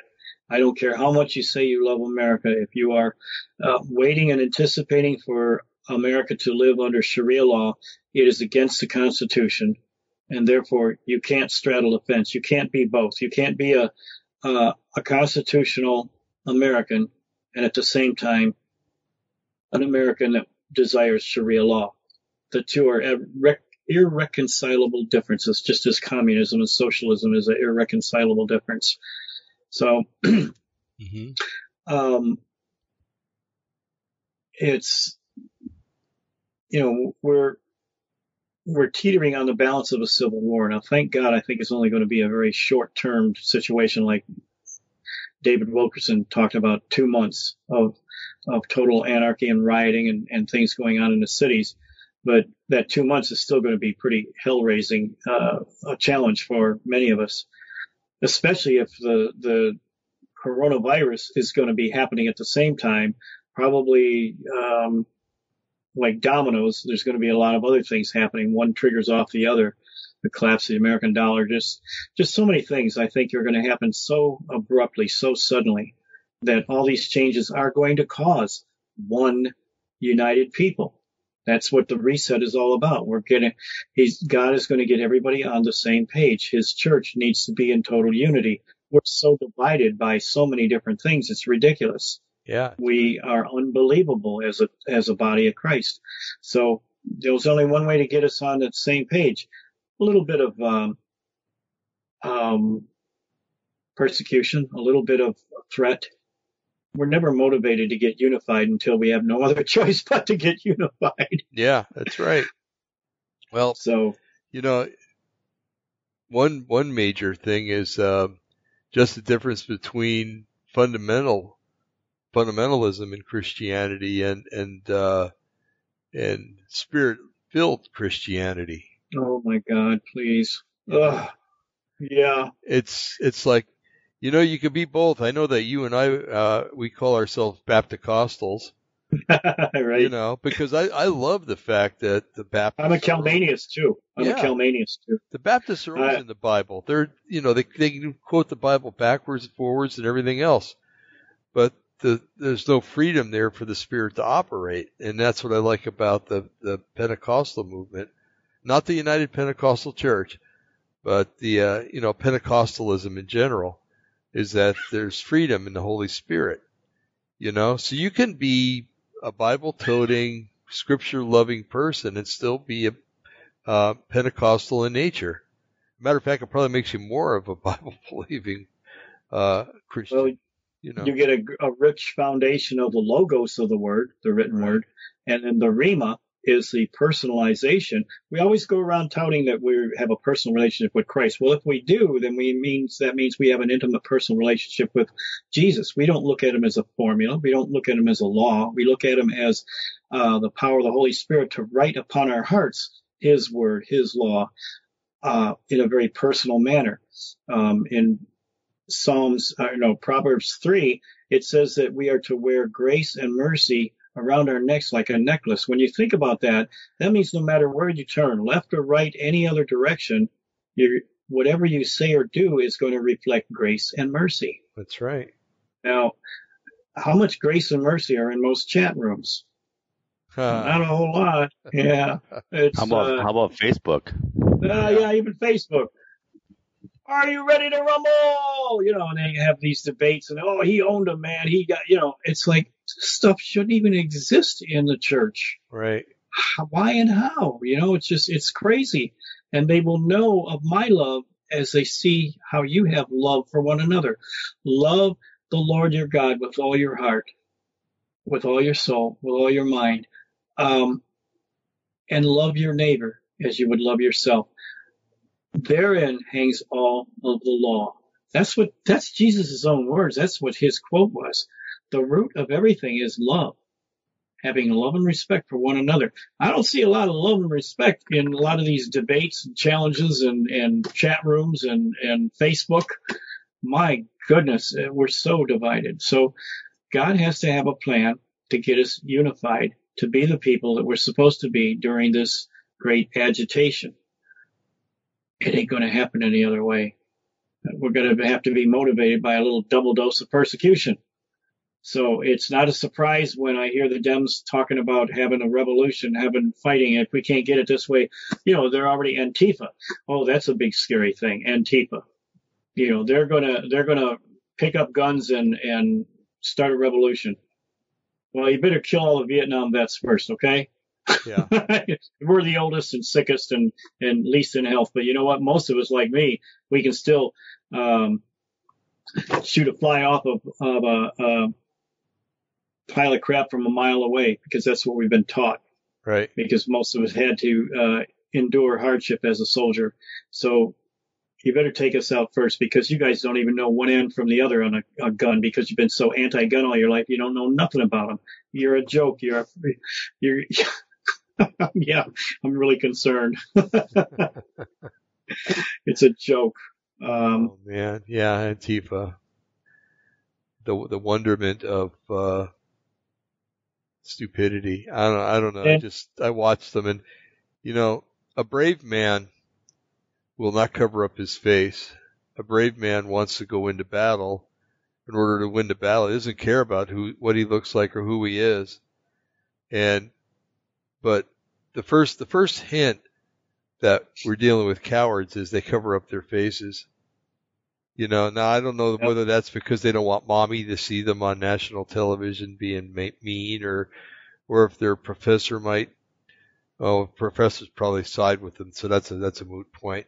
But or they don't want their grandma or their girlfriend or something to see them out there doing what they're doing. But a brave man goes out there without a mask, to fight for what he believes right, fight against what he believes to be wrong. So that's the first unselling point for me when it comes to Antifa. Not to mention all the other stupid things that they do. They say they're fighting fascism, but they're using all the resources and all the means that Hitler and the brown shirts used to intimidate people. And I don't know, those people, the brown shirts and the Nazis and stuff, the SS were they all use those tactics. So if you're gonna try to prove to me that you're anti-socialist or you're anti-fascist, excuse me, then don't use fascist means in order to prove your point. Yeah, exactly. And what's sad, getting back to this other too, the idea of a limited edition gospel, and that's what I call fundamentalism. Fundamentalism is what I first came in contact with when I became a Christian and got saved. And I thank God that I had that foundation laid by fundamentalists, because they're really strong on the word that, hey, whatever experience you have, it has to go back to book, chapter, text, and verse in the Bible. It has to be confirmed in the Bible or it's not real. I so appreciated that input that I got from them, because I have had many supernatural, some paranormal, some supernatural from God, experiences that I've been able to go do exactly that. Go back to the scriptures, see it, rightly divided in context, and see what it really has to tell me. And unfortunately for them, it told me that there's a whole lot more still available, that Jesus Christ is the same yesterday, today, and forever. He's unchanging. He's never changed. The laws never changed. Now it's the only difference is, no, some things did. I mean, you don't have to, cut your beard in a certain particular way. Those were details for a time and a season for a purpose, but the basic laws were never going to end. They just are going through a transformation. Now they're written upon our hearts by God through the Holy Spirit personally. So God is going to work with us differently.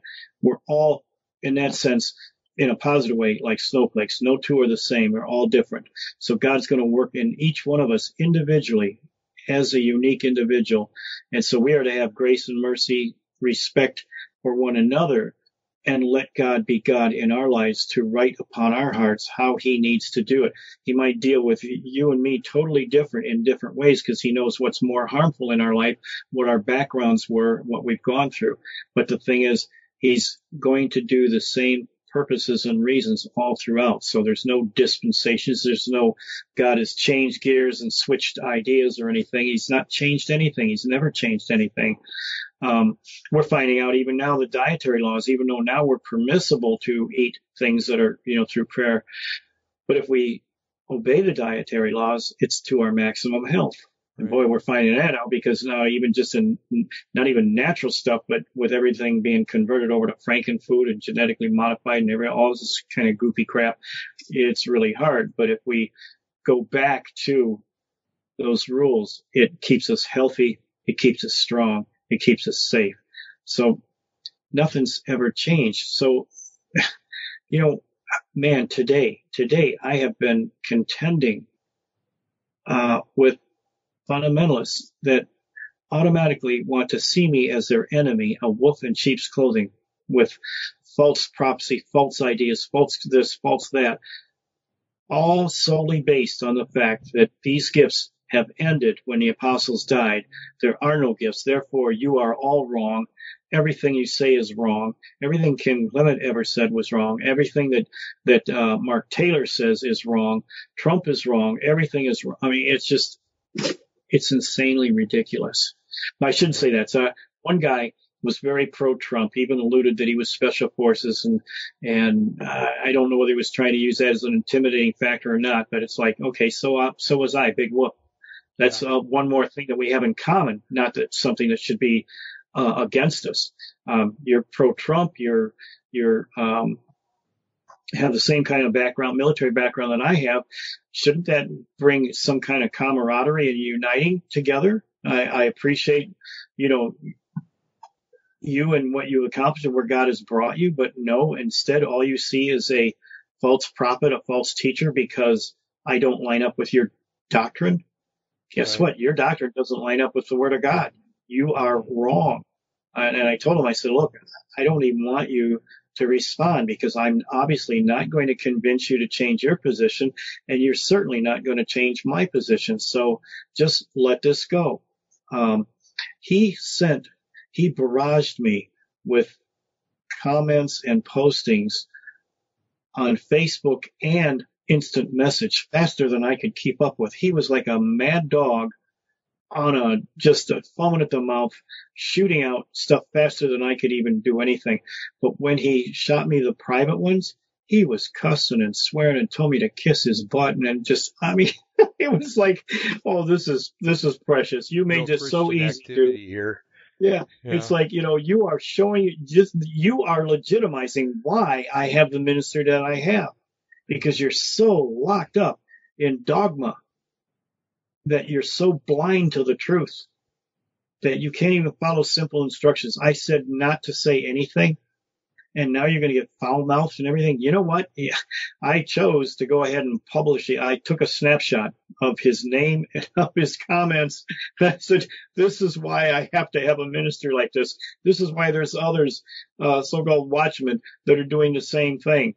And we're coming up with the same scriptures and the same things, because traditional Christianity has been so lodged in man-made traditions and man-made ideas that aren't even scriptural, that if this is what you want, this is what you're going to get, but it's going to be on the wrong people on the wrong side. Satan's going to flip the switch. Man, you don't have any idea what's coming. And with your limited edition gospel, you're not even prepared. Everyone around you and you yourself are in danger. You're not going to make it. Not on a limited edition gospel, but God in his mercy is going to give you an opportunity to see how you're not going to make it, so that you can either hop on one side or the other. No gray shaded areas to hide in.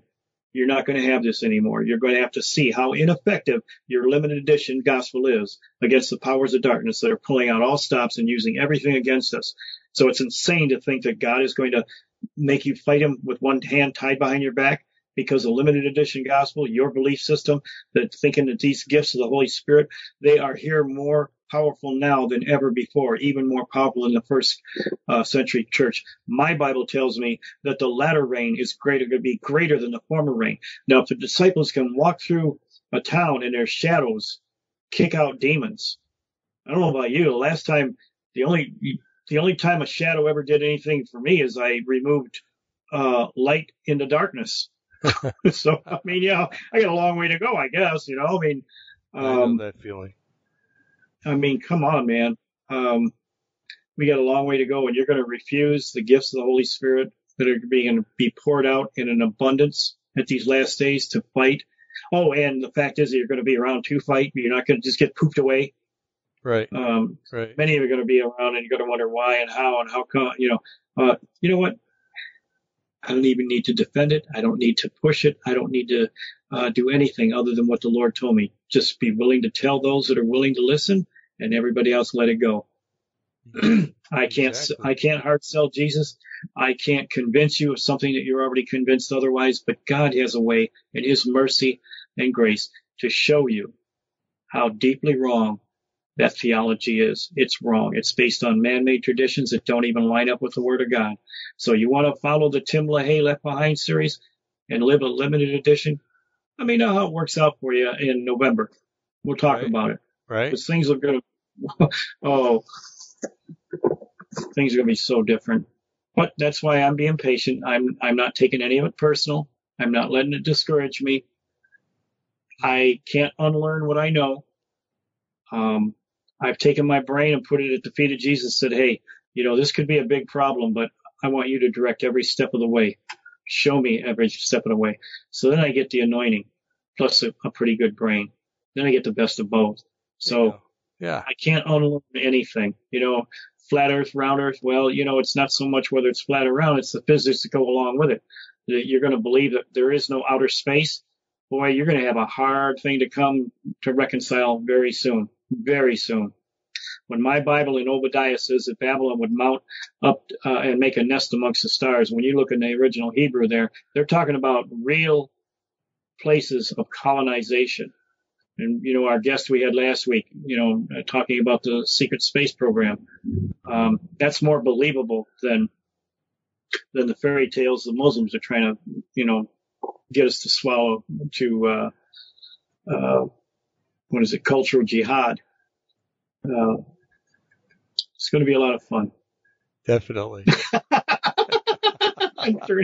Am I? Yeah, I am. Okay. I'm going to shut up. No, it's okay. It's pumpkin time. Yes, it is. I'm getting notes from Eric and from Dave both. So I'm sorry, everybody. Yes, it's pumpkin time. It's time to go, and I hope that we have given you some encouragement. Yes. Definitely. Preparation. Agenda 21. Maybe we can discuss that more next week. Okay. Because we didn't get into it too much right now, but there is an agenda, but we have nothing to fear about. God is in control, and He's going to make sure that those that put their trust and faith in Him are going to be okay. But we're going to tell you next week how okay you really are. Yep. It's pretty cool. Agenda eternity. Yeah, there you go. There you go. All right, folks. Well, we want to thank you for tuning in, or if you're listening afterwards or downloaded, thank you for doing that. And we just pray that everybody has a wonderful week this week until next Monday, and of course after that. But again, thank you. We appreciate our listeners, and we love our listeners. And even if you don't agree with us, and you might send something in a negative, we still love you. We pray for you because we know that God loves you, and that's the most important thing. And hopefully you can accept that and get to know Him and love Him a lot better.